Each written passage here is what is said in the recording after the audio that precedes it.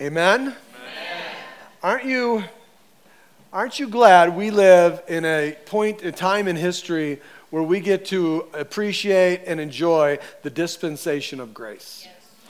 Isn't that wonderful that we get to experience that we get to walk in a time where God's grace has been provided for you and for me?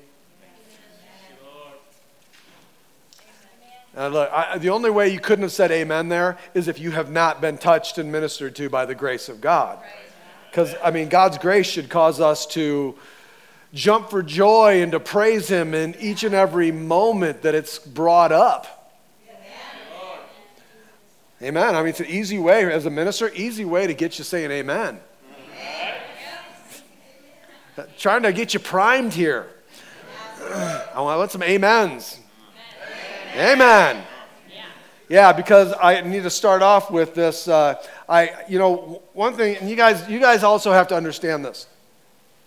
Here at the church, we have cameras. All right, we do. Right up there, above those lights, right up there. There's 2 little cameras, and they even have sound. It's part of the security system that we have here. So that one of the things about this, and I told you earlier that I do this when I'm not here. I go on there, or I go online. The service was really, really spotty, so it was like in and out and in and out. But I don't know why, I could hear and watch on the camera, the security system camera.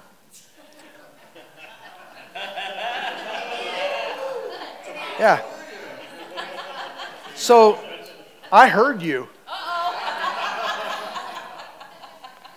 Yeah, when Trevor announced that he was preaching and it wasn't going to be out of the Gospel of Luke, you all giggled and smirked and got all giddy. And you know what? It made me, you brought doubt to my mind. You did. It's like I found myself going, well, they don't like Luke anymore. They don't like Luke. And so again, this was a time of prayer and a time of hearing from God. And so I was like, okay, God, what in the world am I supposed to do? God, where should I go? And God said, I already told you. Are you going to do what they want or what I said?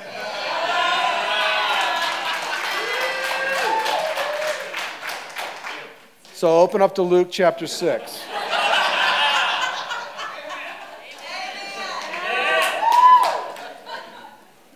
You can go, listen, you can open up in your Bible, open up on the app. On the app, there's some notes to follow along with, and I put them there for you. You'll be able to follow along on the screen here. One of the things that we have got to understand as we go through this, and I know that we're going through it really slow, but the truth is that, Luke is encompassing so much of all of the scriptures. It's like he's pulling in all of these things from all of these different places. And in the gospel, and isn't it amazing how God does this? How God can take one gospel writer, Luke, this investigation of Jesus, and can use it to pull in all of the scripture to what it is that God is saying through this one gospel? And God has given us the gospel. And these gospels are not random. As I was reading through this again while I was gone, the gospels are not random. It's not like God just threw a bunch of circumstances down on the ground and said, okay, however it falls, that's what I'm going to use. He could have, but He didn't. Our God is a God of purpose. Your life isn't a random deal. Your life is a life of purpose. He didn't just throw you down and let you splat. No, I'm bringing purpose and forming everything together for my good will and purpose. And in the Gospels are put together isn't it amazing? He took the Gospels, there's 4 Gospels, He took the Gospels and systematically brought us an understanding of the gospel. And the gospel is what you and I are called to proclaim. And if you don't know what the gospel is, then you won't know what you're proclaiming. That's what we're called to preach. You're called to preach the gospel. Now again, we've said this, we've heard this, where, you know what, preach the gospel, and when necessary, use words. Listen, you can only preach with words.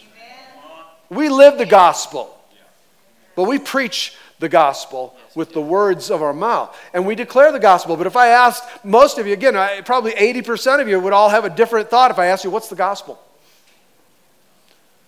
I know there's a bunch of you that are looking down and looking away because you don't want to get eye contact, because I might ask you, what's the gospel to you? We need to understand the gospel, and the only way that we'll do that is by understanding what God gave us as a systematic understanding and explanation of what the gospel is. The gospel is Jesus Christ. In the very basic necessity, it is Jesus Christ. It is Jesus born of a virgin. Jesus died for our sins. Jesus went unto the grave, but the grave couldn't hold him. And 3 days later, he arose. He revealed himself to men and went to the Father so he could send the Holy Spirit as a sign and seal of our salvation. And he's explaining all of this in what is the gospel. And I don't want to skip it. I want us to fully understand it. So in Luke chapter 6, in the first 11 verses, we are going to look at something that, and again, we'll explain it here in a minute. Let's go through this. In verse 1, on a Sabbath, while he was going through the grain fields, so Jesus and his disciples, they're walking through the grain fields, and his disciples plucked and ate some of the heads of grain. So they reached over and they were walking through, and they were hungry, and so they grabbed some of the grains and they started to rub them together in their hands. So they plucked them and they ate the grains, rubbing them in their hands, separating the wheat and the chaff, and they were separating those things. And some of the Pharisees said, what were the Pharisees doing in the grain field?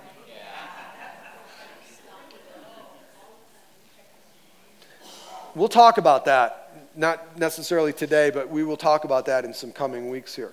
But some of the Pharisees said, why are you doing what is not lawful to do on the Sabbath? So they're arguing with Jesus about the Sabbath on the Sabbath.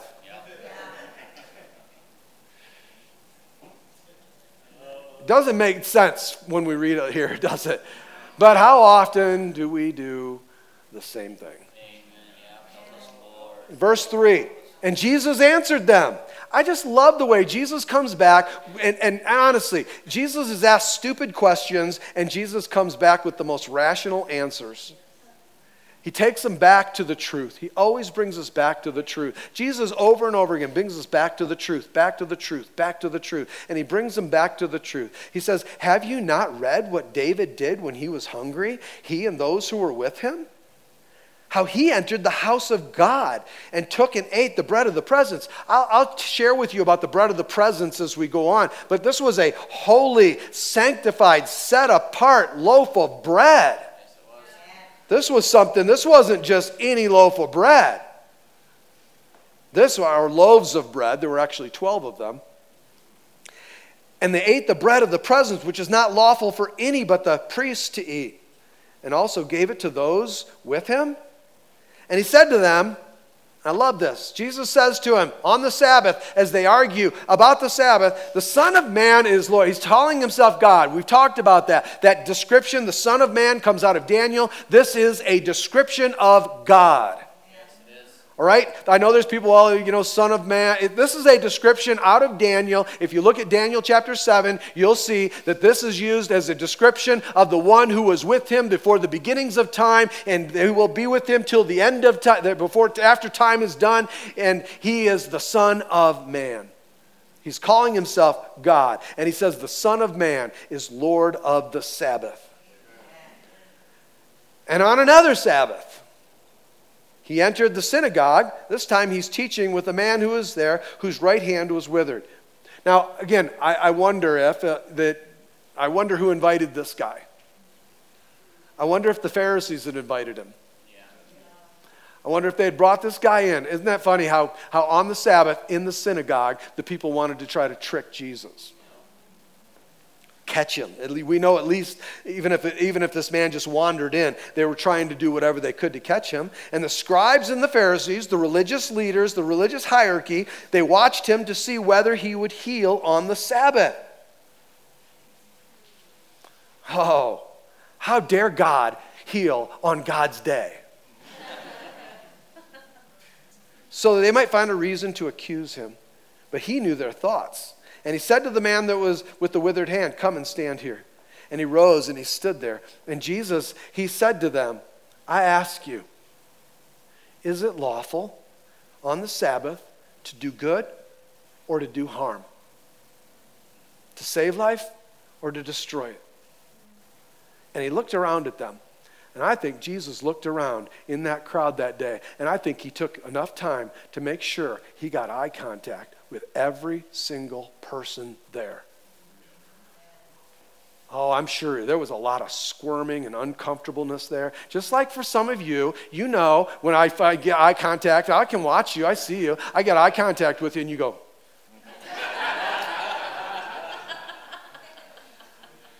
He's going to talk about me.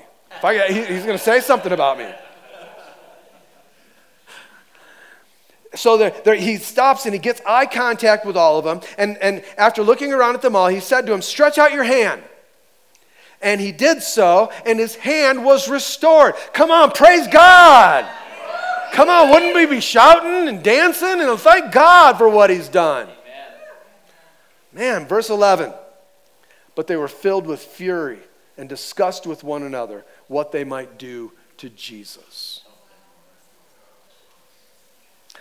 I also wonder how many of us contemplate, what should I do to Jesus when Jesus doesn't do what I think he should do, and he does something that I didn't think he should do?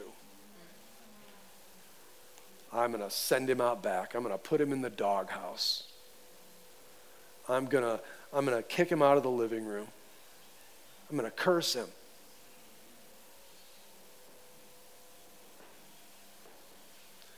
Let's pray. Lord, in the name of Jesus, I thank you for your word. That your word is life, it is light, it is, Father God, to light our path, it is to reveal who you are. And I pray today that you would do that, Lord.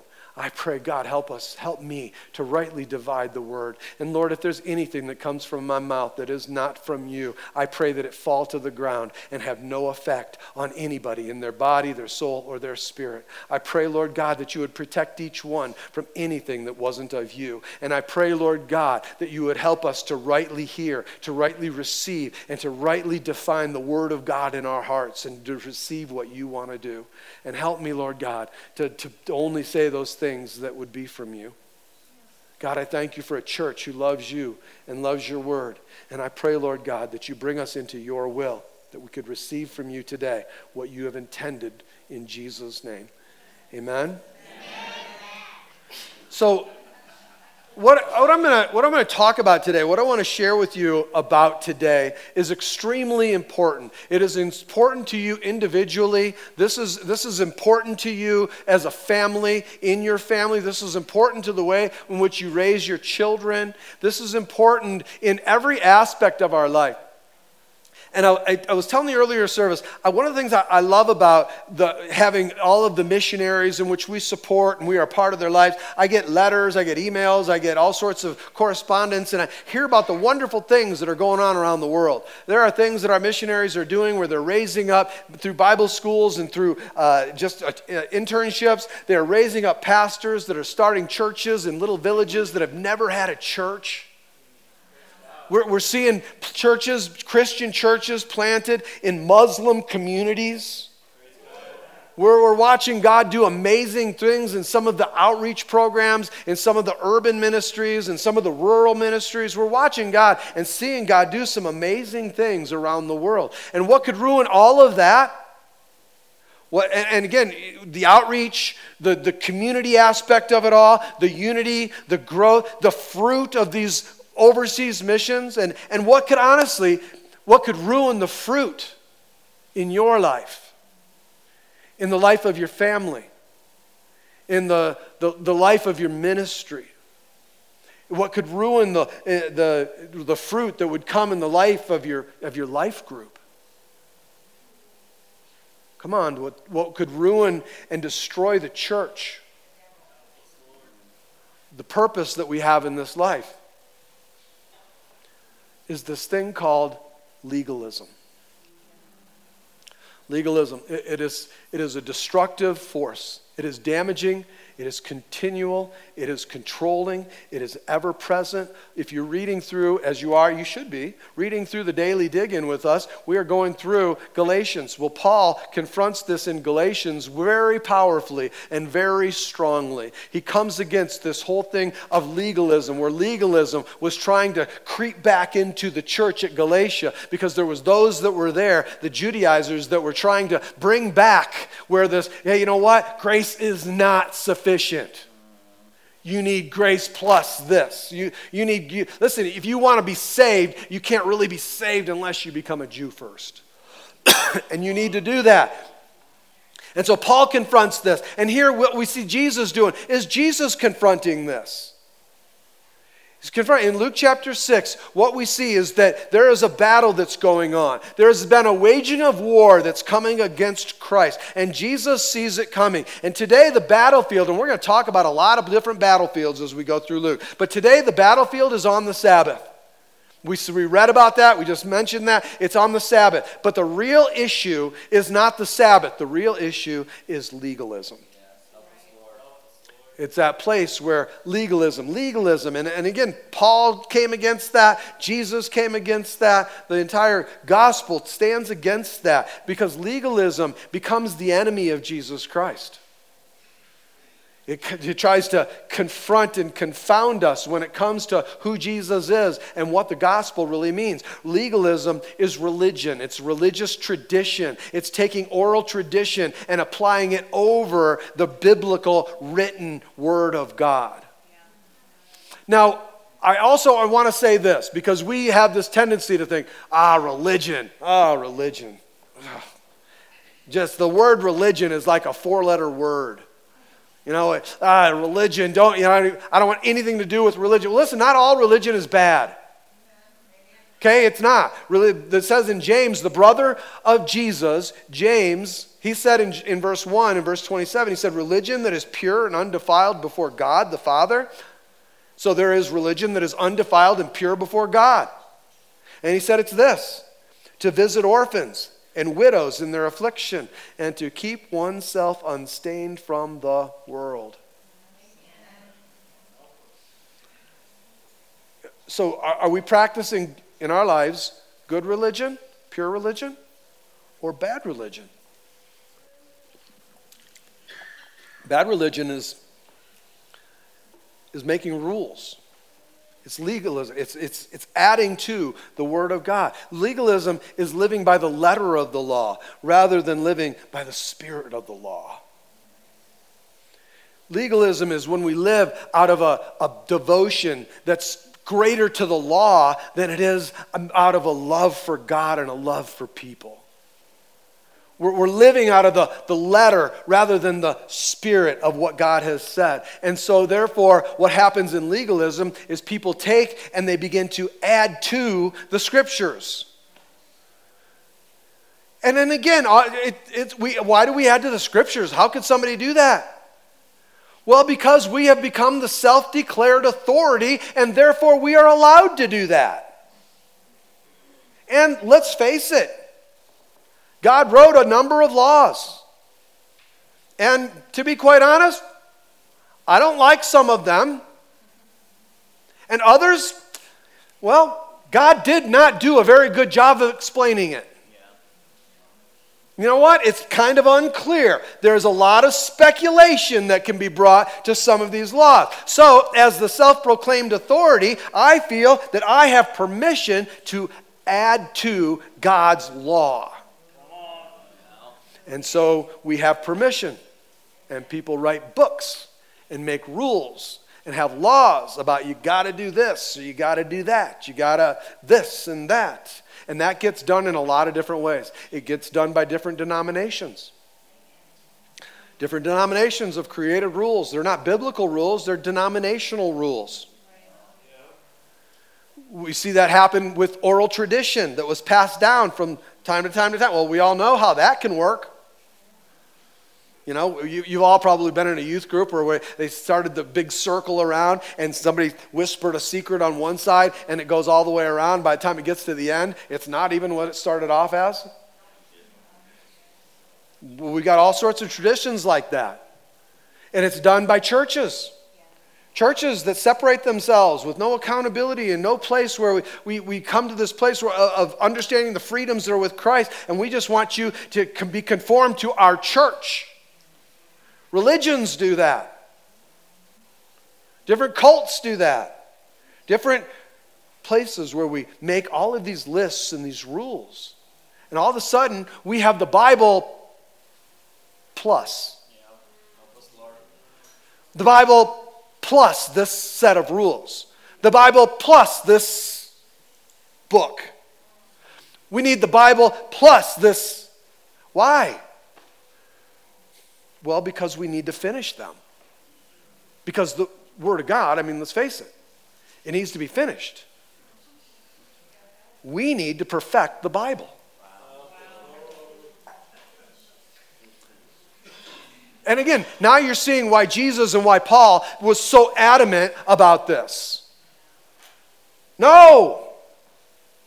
And I'm not talking about books and rules that help illustrate or inform or teach us about what the Bible says. I'm talking about those places where we add to it. And it's happened historically throughout time. It has happened over and over again. And it is a denial of something, it's called sola scriptura. And sola scriptura means by Scripture alone, where Scripture is the highest authority. It is by Scripture alone. And let me just say, Scripture is the highest authority. There is nothing that comes above the Word of the living God. There is nothing that stands above Scripture. Let me also say, there is nothing that runs parallel with the Word of God. God didn't give us His Word and then say, oh, I forgot some stuff, so I'm going to give you science over here because it runs parallel with this. They don't confirm and do. No, let me tell you, everything comes under the authority of Scripture. Every bit of intelligence, every bit of science, every bit of tradition, every bit of technology, it all comes under the umbrella and is submitted to the authority of God through the written word of the living God. It is sola scriptura, and that is a phrase that was penned and used in the Protestant reformers that were saying that the Bible alone, Scripture alone, is our highest authority. Amen. And we are a reformed church because we believe that the Scripture is the highest authority, and there is no other authority that goes or that comes close. Nothing else. All other authorities, the Bible, aside from the Bible, every other book, every other teacher, every other religious leader, every other ruler, every other set of rules, listen, they are all underneath. There is nothing, church, that is equal to the Word of God. Amen. Nothing. But legalists, and none of us want to be legalists, but legalists tend to elevate a teacher or a prophet or a denominational leader or a denominational list, or want to elevate a sacred book or an addition to and want to make it equal to Scripture. Okay, Jesus is confronting this right here. No, you know what? This isn't going to work. It's a denial of something called the sufficiency of Scripture, where the Scripture is all sufficient and all we need is the Bible. We don't need an additional book. We don't need more additions to it. We don't need more rules. All we need is the Word of God. We don't need more teachers. We don't need rules. We don't need additions. We don't need all these things. You know what? There's a lot of good works and wonderful things. That's what I hope to be doing here, is simply explaining the Bible to you. I don't want to add to it, because when we explain the Bible, rightly divide the Word of God, when we preach the gospel, it is a good thing. God calls it a good thing. But when we start adding to it, if I start making rules up and saying, you know what, if you want to be a good Christian, you know what, you have to do this or you have to do that. No, we get to freely submit ourselves to what the Word of God has to say. But also, we have to realize that with that comes some decisions and choices that we have to make. In Proverbs chapter 30, in the book of wisdom, this is what the book of wisdom tells us about this whole thing. In verses 5 and 6, it says, every word of God is flawless. I love what the ESV says. The ESV in that verse says, every word of God proves true. Do you know that God will make sure that every word he has given us in the Holy Bible will prove true? Amen. Why? Because it's flawless. And then in verse 6 he says, do not add to his word. Okay, he could have left it right there. And we could have said, okay, you're right. But you know what? If we would have left it right there, it would not have instilled the fear of God in us. And so he said this. He said, do not add to his word, or he will rebuke you and prove you to be a liar. Oh, so God is faithful, and he will prove his word true. And if we add to his word, he will prove you to be a liar. Come on, every word of Scripture, church, is flawless. It is perfect. There is nothing that needs to be added. And the Scripture alone, the Bible, is the highest authority. It is full sufficient. Yes, it is. Okay? There is nothing else. And listen, don't add to it. Or God will rebuke you and prove you to be a liar. Now, that word, that Proverbs was written in Hebrew. And that word for liar in the Hebrew, it has a very definite definition. And it means liar. If you look it up. It's about deception and being deceiver. And then the exact same definition, it's the exact same definition. You can look it up yourself. But the same exact definition, there is a Hebrew word that has the exact same definition. And what it means in Greek, what that same definition, the definition in Hebrew is the exact same definition for a word in the Greek. And that word in the Greek is liar. And it's used in Revelations 21:8. And it says this, but as for the cowardly, the faithless, the detestable, as for murderers, as for the sexually immoral, sorcerers, idolaters, and all liars.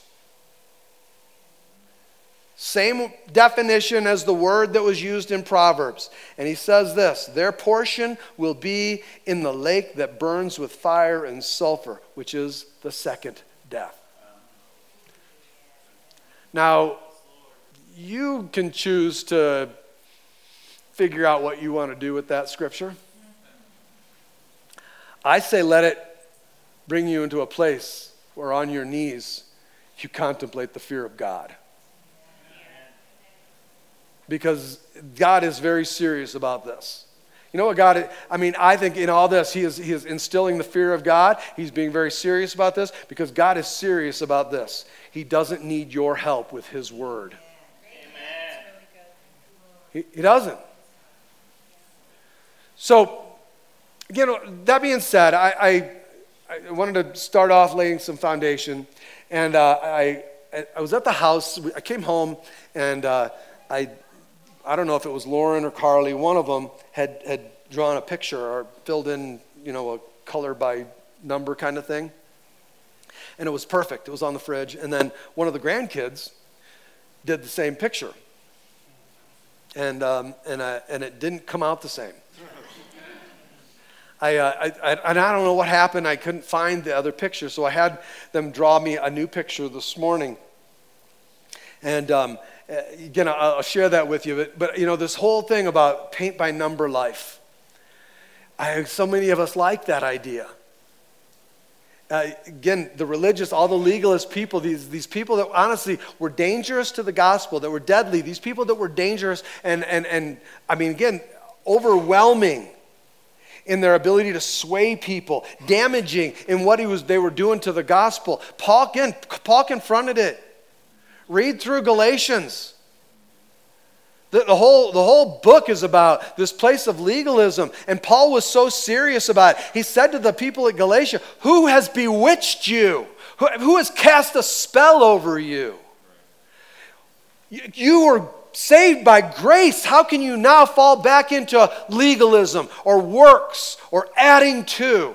Listen, grace plus anything does not equal grace. Grace is grace.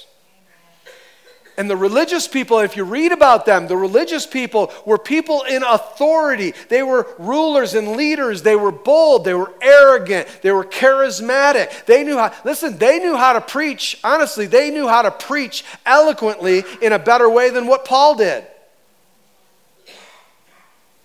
I mean, Paul at times to the church at Corinth, almost apologized for how he came across in person. These people, these religious leaders were bold, and they were pushing people, to obey them rather than God.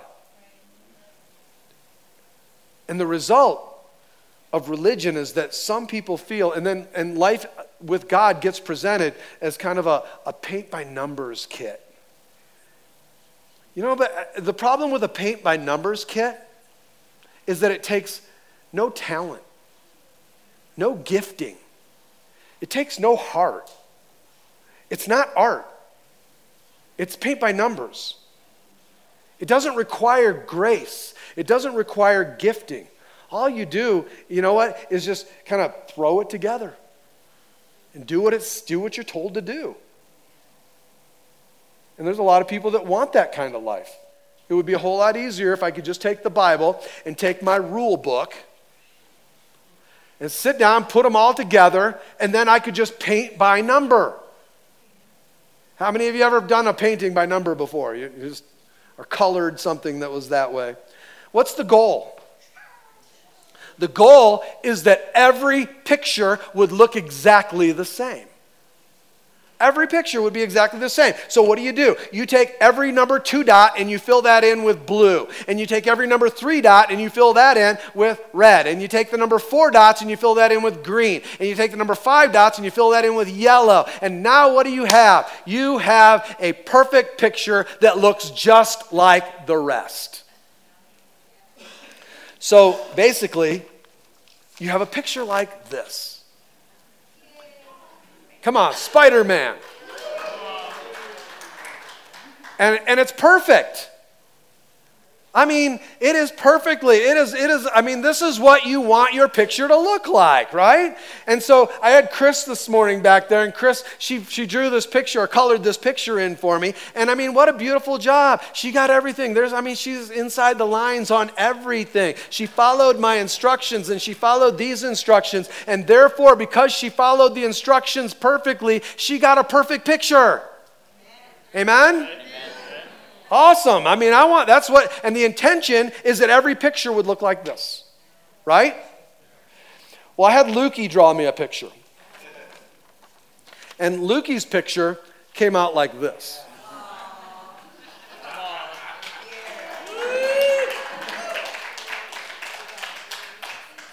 What are you cheering for? Luke's awesome. Hey. Luke may be awesome, but you know what? This is terrible. He did it all wrong. I got Lukey's permission to share this with you, by the way, just so you know. This is terrible. It's not the right colors. He missed. In some of the areas, he wasn't even close. It's like, come on, Luke. Luke. You need to go home today, and we're going to get you another picture, and you're going to do this again. And this time you're going to do it by the rules, because I don't like the way your picture came out looking. It didn't look like this, and this is what the picture's supposed to look like. Come on, Luke. Come on, you know. It's got to look like this. If it's going to be presentable, hey, Luke, if I'm going to put that on my refrigerator, you got to do some work, buddy. Because you're outside the lines. You're outside the paint by number picture rules. And you haven't obeyed them. And you know what? Painting outside the rules, outside the lines, is a violation of the rules. And therefore, you're going to do it again until you get it right. Because that's all that matters. It doesn't matter about the heart of the little boy. It doesn't matter whether I'm hurting his feelings or not. It doesn't matter what he thinks. He needs to comply himself and make himself do it right.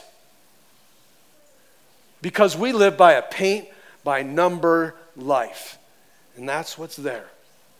And Luke, the goal is not this. The goal is only this. Because this is the only painting that's acceptable. You know, there's a lot of people that would prefer a paint-by-number relationship with God. God, this is all I care about. I just want my religion to look like this. But you know what? Behind this, Chris didn't do this because she wanted to. She did this because she had to. I made her. I did. She even complained while she did it. She said, first thing in the morning, you're trying to get me to stay inside the lines?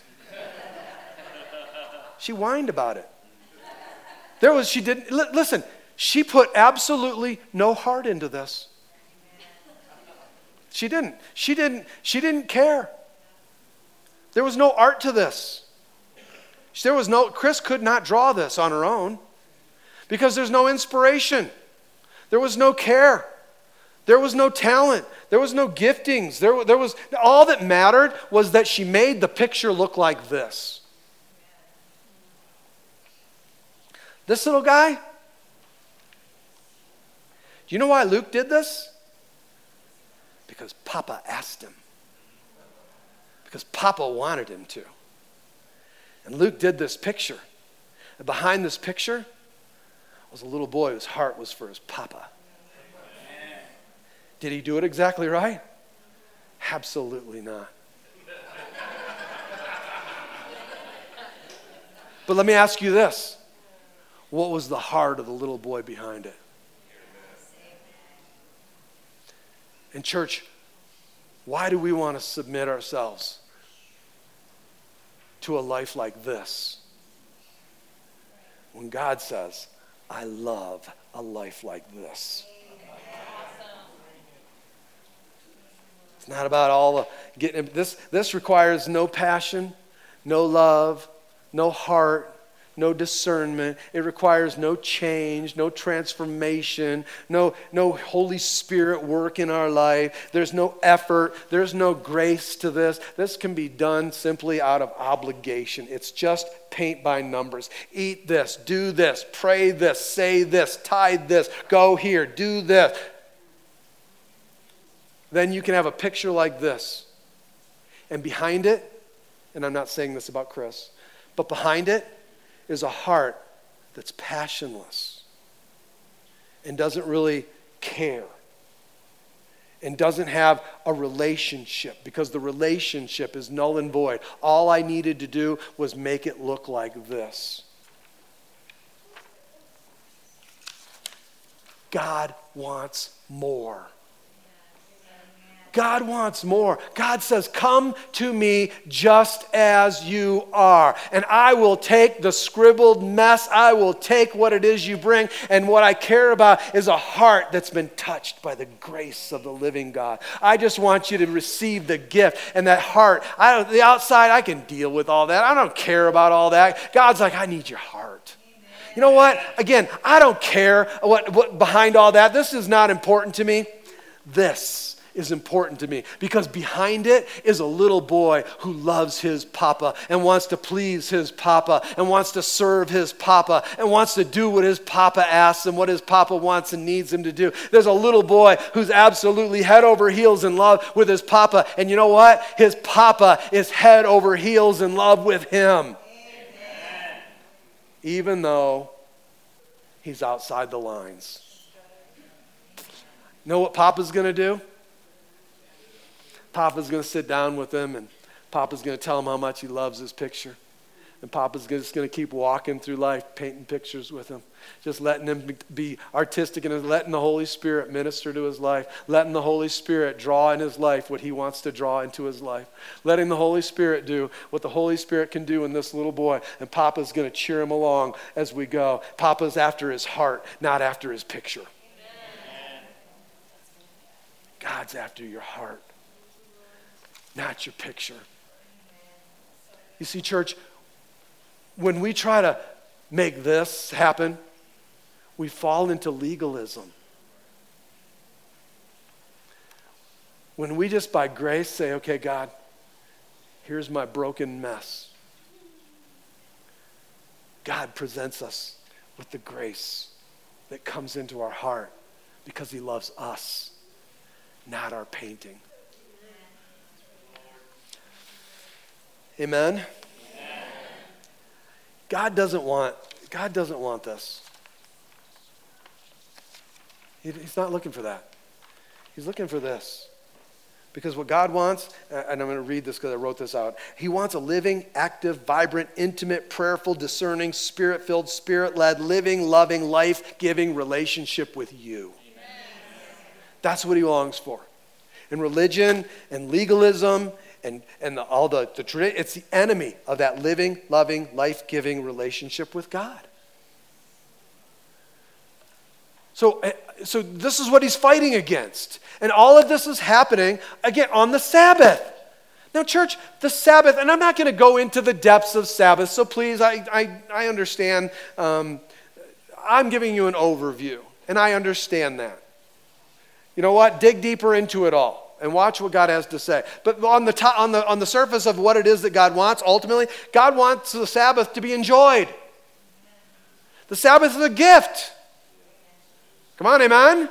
It's a gift he wants us to enjoy. And as we look at this today, these religious legalists are showing up, and it's amazing that they're spending their day, the Sabbath, arguing with Jesus. They're arguing with God on the Sabbath. And so this battlefield has been opened up, and they're fighting on the Sabbath, but he's really confronting the real issue, which is legalism. And there's going to be a lot of different battlefields and a lot of different places that Jesus will battle against legalism. Today, it just happens to be on the Sabbath. And Luke gives us, right in a row here, 2 occasions where Jesus is having conflict on the Sabbath with the religious legalists.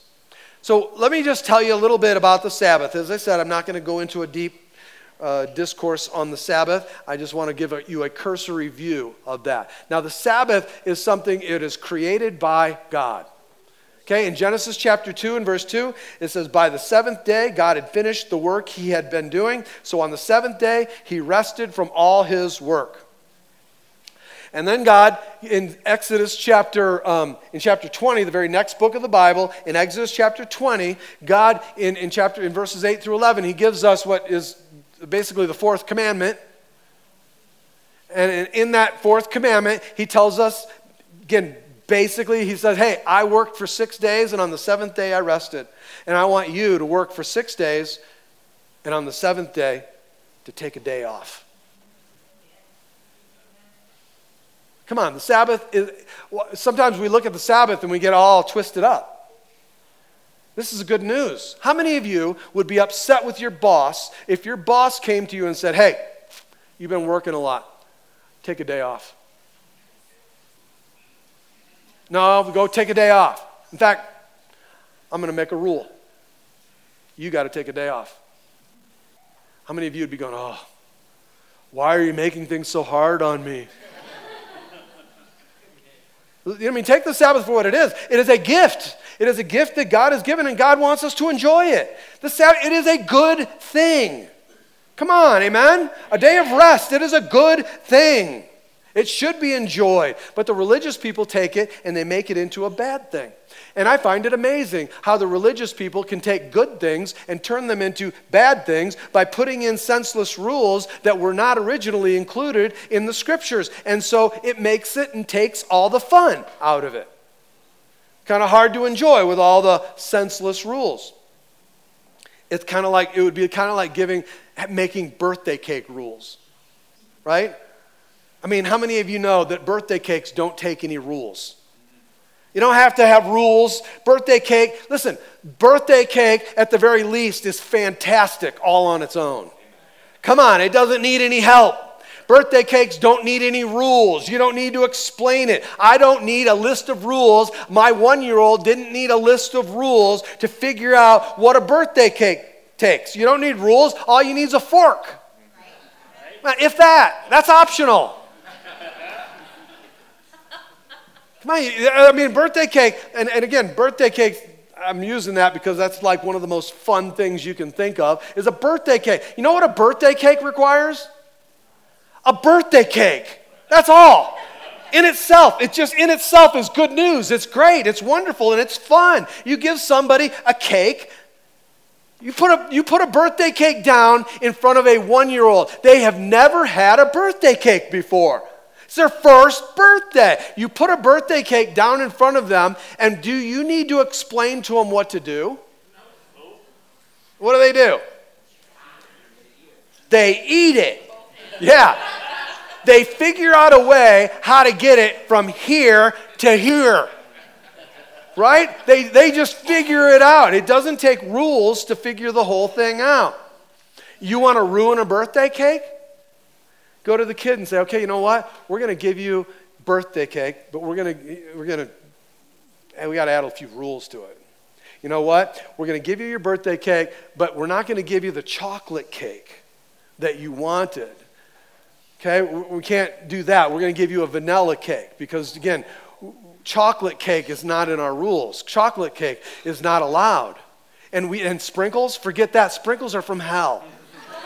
So you were not putting any sprinkles on your birthday cake. That's not allowed. And so you're going to have to eat your vanilla birthday cake. But listen, you can't eat it anytime. You have to eat your vanilla birthday cake only on a Tuesday. You can only eat it on Tuesdays. And then you can't eat it on Wednesday. You can't eat it on Monday. It's only on a Tuesday. And you have to eat it on Tuesday between 2 o'clock and 2:30.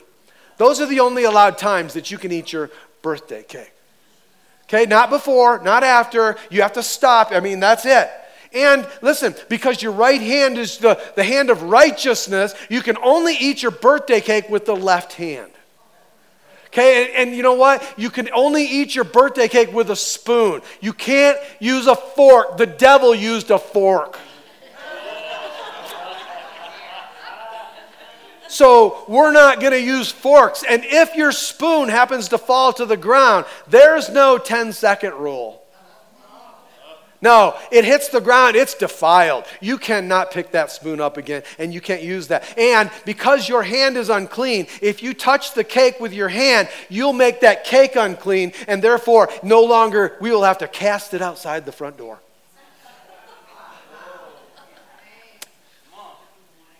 But son, enjoy your cake.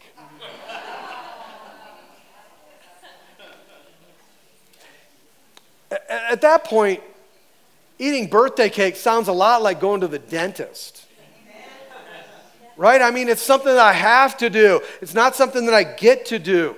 You know what? Birthday cake was awesome when you just left it alone, when you let it be what the giver of the birthday cake intended for that birthday cake to be. It was great on its own, but you ruined it. And that's what religious people do with all of these wonderful good things that God has given. And Sabbath is exactly the same thing. God has given us the Sabbath. God said here, hey, take a day off. I want you to take a day, and I want you to rest. And you'd think that people would be like, well, praise God. Thank you, Lord, for a day off. And then the religious people came along, and they said, listen, I know there's some rules, but we need to put together a rule book for the Sabbath. Really? Why do I need a rule book for the Sabbath? I mean, this is a good thing. Why do I need a rule book for a day off? Well, because you need to know how to conduct yourself. You need to memorize these rules, and you need to apply these rules and obey these rules. And if you don't, then I'm going to discipline you and will disobey you because you are drawing outside of our lines. It's unacceptable. You can't do that. When the whole point of it was we were supposed to take a day off. And now you've taken this day off and you've turned it into a whole bunch of work. You've now actually added on my day off a to-do list. I know, I love it when on my day off, Joni makes a to-do list for me. Come on, it's a day off, not a to-do list day. Come on. I know. I mean, isn't it amazing? I mean, now I've got these things I have to do. You know what? I was going to take a nap. Now I got all these nap rules I have to find out if I'm obeying the right rules. Am I napping at the right time? I got to figure all this out so that I don't break my nap rules because I don't want to paint outside the lines. So I have to figure this out. Listen, the Sabbath isn't, in a general way, the Sabbath is a good thing. It's a good thing for us to take a day off. It's a good thing for us to rest. Come on, amen? God wants us to rest. It's a good thing for the Sabbath, for you and I to enjoy God on our Sabbath, to enjoy some time in worship of God, some time coming to Him. It is a gift for you and for me to enjoy the church, to enjoy your life group, to enjoy your community, to enjoy your neighbors, to enjoy your family, to enjoy your children, to enjoy those things that are around you that God has put into your life to enjoy. God wants us to rest. It's a gift from Him. It's a gift so that people, so that slaves, so that the poor, so that the lamb, the animal would all have a day of rest. And it's a day of worship for you and I. It's a time that we would enter into God's divine rest, that we could come into God's rest on this day of Sabbath so that in our body, in our soul, and in our spirit, God could renew us and replenish us. Okay, but religious people, they want to add to what God says about the Sabbath. And so on top of what God says, they want to add all the extra rules. So let me also say on the Sabbath. Sabbath, we know, in the Old Testament that the Sabbath was on Saturday. And then Jesus rose from the dead on Sunday. We're all aware of that. So the Sabbath on Saturday, then Jesus was raised from the dead on Sunday, and the church started worshiping on Sunday on what the Scripture then called the Lord's Day, the day of His resurrection, which was on Sunday.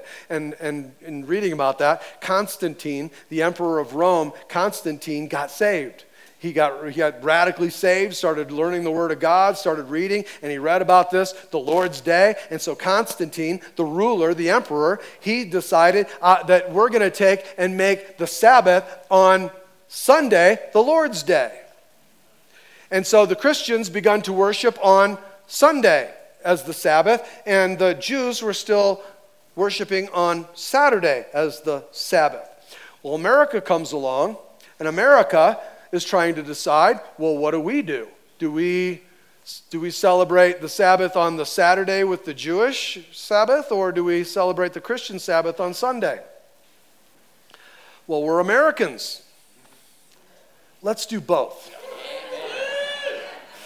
And so we call it the weekend.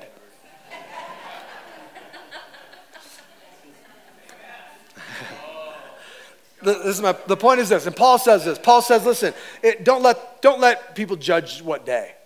Paul talks about that. The principle, though, is this. Get a day off and rest. Rest from your labors. Go to church. Spend that day in worship. Spend that day enjoying God, enjoying the presence of God in your church, in your church family, in your home, with your children. Enjoying God, enjoying a hobby, enjoying the wonderful things that God has blessed us with. Enjoy your friends. Enjoy your children, your family, your neighbors. Practice hospitality. Come together in your community. And you know what? Take a guilt-free nap. Come on, amen? Because listen, we got to understand, because while you're napping and taking a day to rest, the sovereign God can keep things in control. Okay? He's able and willing and will do that. It's a wonderful principle. But again, religious people want to take a whole bunch of rules, and God never put into the Bible things that were not in the Scriptures. And I will tell you this up front, we love the Bible. We don't love the additional rules that get added to the Word of God. We believe everything that the Bible has to say. And again, if you come here today with a bunch of additional rules that you think the church should this and you should that, let me just ask you, please lay down your rules. We're struggling with just trying to be biblical. I just want what the Word of God has to say. Amen. Not things that are added to it or things of that sort. Put them away. Just enjoy the Lord. Worship team, would you come back up?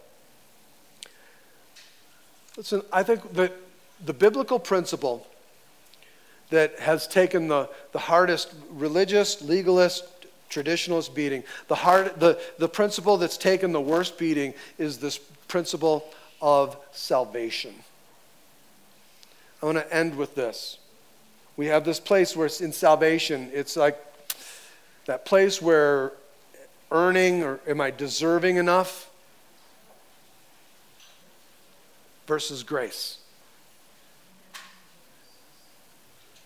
Have I worked hard enough? Have I done enough good? Is my picture close enough to this? Oh God, I hope my picture's close enough. Have I done a good enough job, God? Did I stay in the lines enough? Did I do a good enough job? Did I do good enough work? Versus, is He good enough? Is grace sufficient? Church, if you could possibly earn, if you could possibly become deserving of salvation, then there was no reason for Jesus Christ to come into the world. There was no reason for Him to come on a rescue mission to save us. We could have done it ourselves. We could have just done it ourselves. But let me tell you, the law, the Word of God in the Old Testament wasn't there to provide a way of salvation. It was there to provide the fact and the knowledge that there's no way you could do this on your own. It shows us the impossibilities of trying to save ourselves because we are sinners. We are born into this world as sinners. We are born of the seed of a woman or of man, and therefore we are born into this world with the nature of sin. From the point of Adam on, every single soul that's been born into this world was born spiritually dead as a sinner and separated from God because of that nature of sin. And because of the nature of sin, we are also sinners by choice because there's not one of us in here that has not sinned by choice. Not one of us. Church, we are sinners that need saving because that sin has separated us from God. That sin has created a chasm, a barrier that no mortal man can cross. A barrier that no mortal man can make it past. And we've tried and tried and tried, and God gave us the law to show us that we could never live up to those expectations to cross over from here to there. That's why, and again, that's why God did not come to this earth, did not come into a man. It wasn't man who became God, it was God who became man. It was God who came from there to here, born of the seed of God. He was born of a virgin. Not the seed of man, so He wasn't born with a sin nature. And He also lived in this world and never sinned by choice either. He lived a perfect life. God had to become a man because there was no way for man to get to God, so God had to come to man. And He came into this world because He knew it was the only way He could save us, because without Him, we were lost sheep. We were bound and destined for an eternity in a place called hell. Separated from God for all of eternity. And God knew we had to be saved. And therefore, because He knew we had to be saved, because without being saved, we had no hope. And the only way that we could be saved was if God sent a Savior to come and save us. That's why Jesus came to get us. Because that was the only way he could save us. Church, we need a Savior. Because no man knows the way into the Father except for Jesus. And Jesus came into this world. He came into this dark pig pen of a world filled with sin and iniquity. And he came into this place to be a light that would go out and find you and draw you to himself so that he could save you and show you the way back home, because he's the only one that knows the way to the Father. He is, in fact, the Bible says, the way. Because you and I are born into spiritual darkness. And Jesus Christ came into this life to make us spiritually alive. That's why Jesus said in John chapter 3, he said, you must be. He didn't say you should be. He said, you must be born again. Because without being born again, you have no hope of eternal life.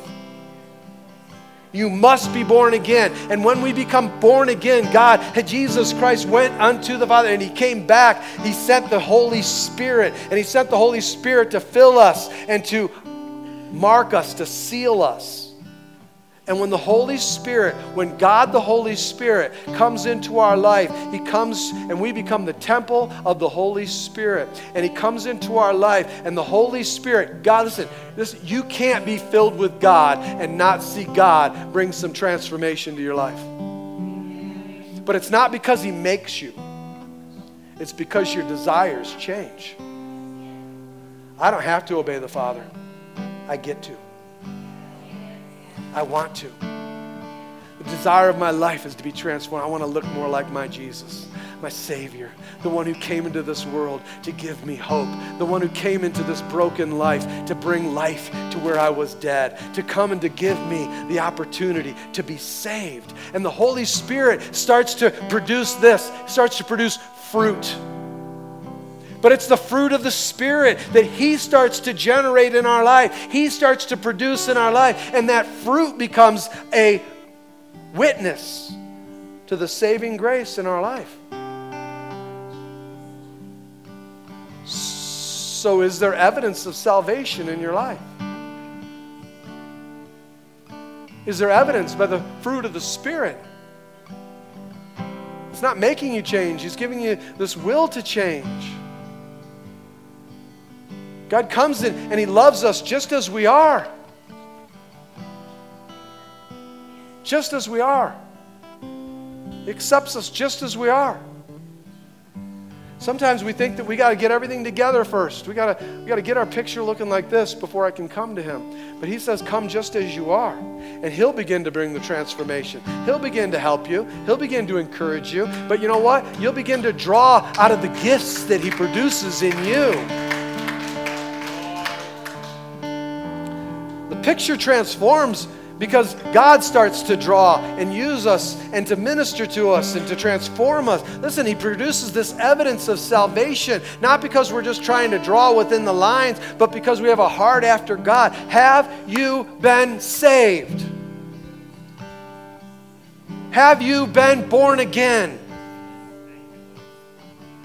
Let me just tell you, when God comes to live and dwell in you, you will know it. Okay? Listen, he won't keep it a secret from you.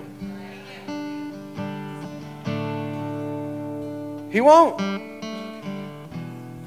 Ephesians chapter 2, verses 8 and 9 says, for by grace you have been saved through faith. It is grace through faith. It is what you believe. I choose, Lord God, to believe you above everything else. You are now, Lord God, my highest authority, and I receive you into my life. This not of your own doing. Listen, it's not that you can produce this.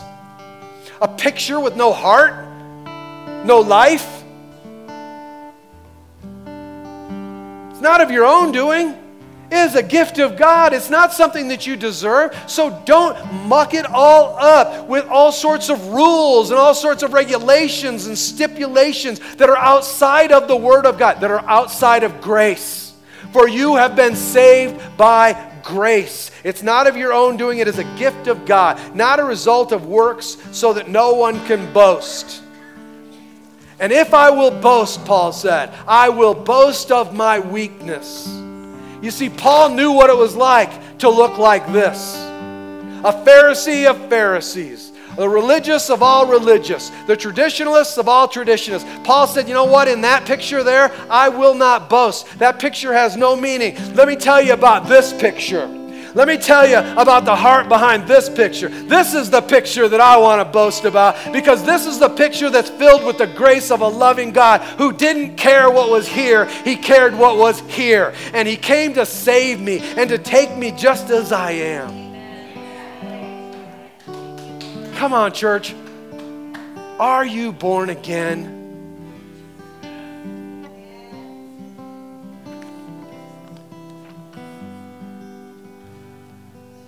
That's a heart after God's. And God has you in His heart. It is not by religion, and it's not by following after traditions. It's not by your name being on a certain list. It's not by you being a member of a certain church. Listen, it's not because you can stay inside the lines.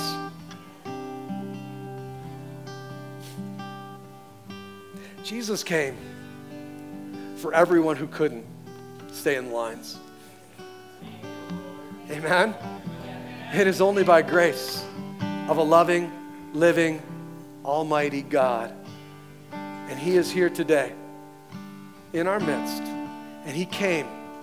He came all the way from heaven. He came to earth. He died, was buried, resurrected, the gospel. And He went back to heaven.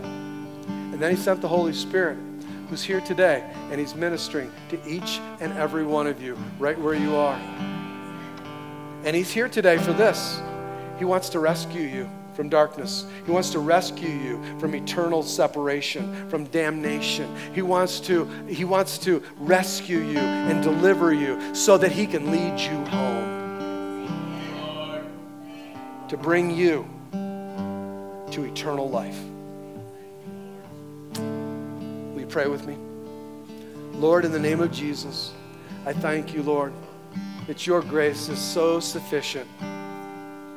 There is nothing else that's needed. In all of my hardships and all of my heartaches and all of my brokenness and failures and faults and flaws and all of the areas where I fall so short, I thank you, God, that by grace I can be saved. That God, is by your grace that I am accepted. That my Father calls me home. That my Daddy loves me. And I pray, God, that you would minister to each and every heart that's here that needs their Daddy today. That needs to be accepted, to be able to come just as you are.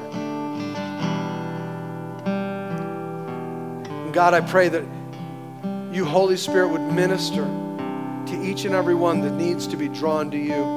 Lord, I don't know, but you know who has been born again and who you're calling to be born again today. And I pray in the name of Jesus that you would draw them to yourself. Listen, is that you today? With every head bowed and every eye closed, listen, just make this personal. Are you born again? Have you received the grace of God? Have you been filled with the Holy Spirit? The fruit of God, the fruit that He and only He can produce, shining and showing in my life? Being transformed, God. I'm not the same man. I'm not the same person. The old is gone. The new has come. Listen, if that's not your expression, then today God wants you to receive Him. Oh, He has forgiveness of sin. Restoration. Salvation. For God's grace is here. And we are saved by grace through faith. Is your faith today telling you, I need to respond? If that's you, raise up your hand right where you're at. We want to pray for you. Is there anybody here that says, you know what, I need that? Praise God, I see that hand. Come on. Thank you, Lord. Well, God wants to, this isn't something for me or for you. This is something that's between you and God. Do you need to give Him your heart today? Do you need to give Him your messed up, broken picture? Lord, you see the hands, and you see the hearts of each and every one that's here. And I thank you, Lord God, for the grace that you have provided to bring salvation to those in need. You have, Lord God, provided forgiveness. You have provided cleansing. You have provided us, Lord God, with everything that we need to follow after you. So, Lord God, I pray for those today that have lifted their hands. I pray, Lord God, that they would call out to you, that they would become not through a patent prayer, but, Lord God, through the receiving of Jesus into my life. And you need to just tell him that. Lord God, I need you. I'm a sinner, and I need a Savior. And I thank you that Jesus Christ, I put my faith in you, that you are the one who came from heaven to earth, and you came to get me. And today's the day, Lord, where we lock arms, where today you come and fill me up. And the day that you come today, Lord, to make me the temple of the Holy Spirit. Lord, I give you my life. I give it all to you, Lord. I know it may not look like much, but God takes broken vessels and he creates masterpieces. I'll tell you what, to me, I'll take the picture that little Lukey drew me over that perfect picture any day, all day, every day. And that's what God the Father is looking for today.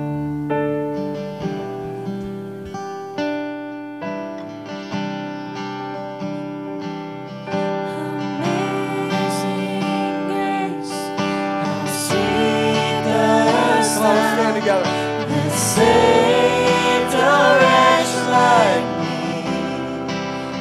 Oh, I once was lost, but now I am found. Was blind, but now I see. Oh, I can see you now.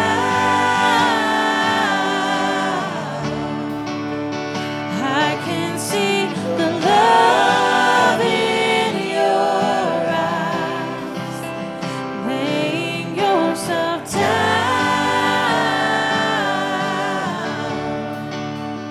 raising up the broken to life. Oh, that's us, church. I Come on. can see you now.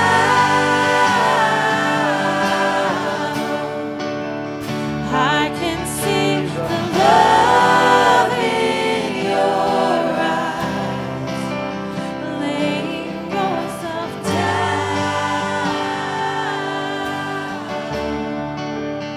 raising up the broken to life.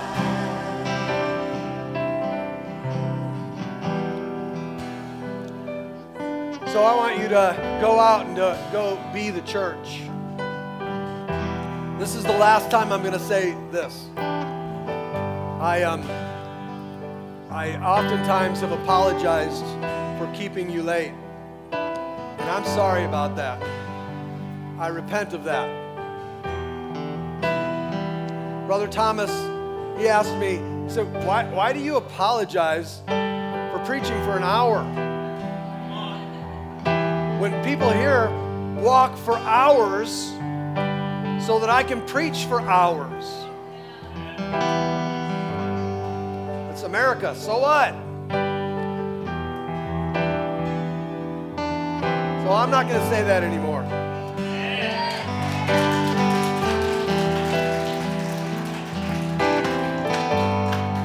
I love you. I pray God bless you. If God's doing a work, you know what? Share it with somebody. Get into a life group and start telling people what God's doing in your life, what God's doing in your heart. Amen? So go be the church. Go be the redeemed. Go be the blood-bought. Go be the spirit-filled. Go be the loved. Go be the church. God bless you. Have a beautiful day.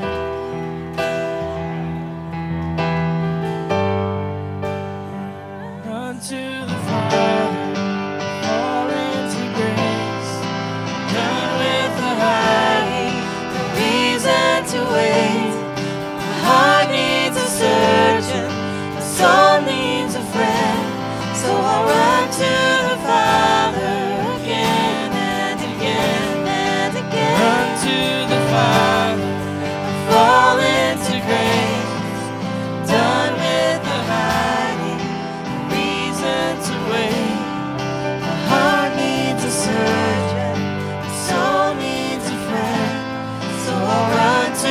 Father again and again and again and again. Oh, oh, oh,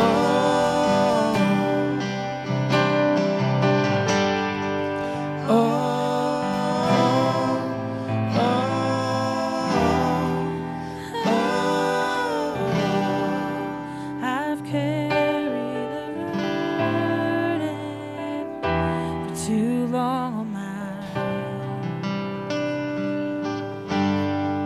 Wasn't created to bear it alone. I hear your invitation to let it all go. And I see it now, I'm laying it down. And I know that I need you. So run to the Father, fall into grace. Done with the hiding, no reason to wait. My heart needs a surgeon, my soul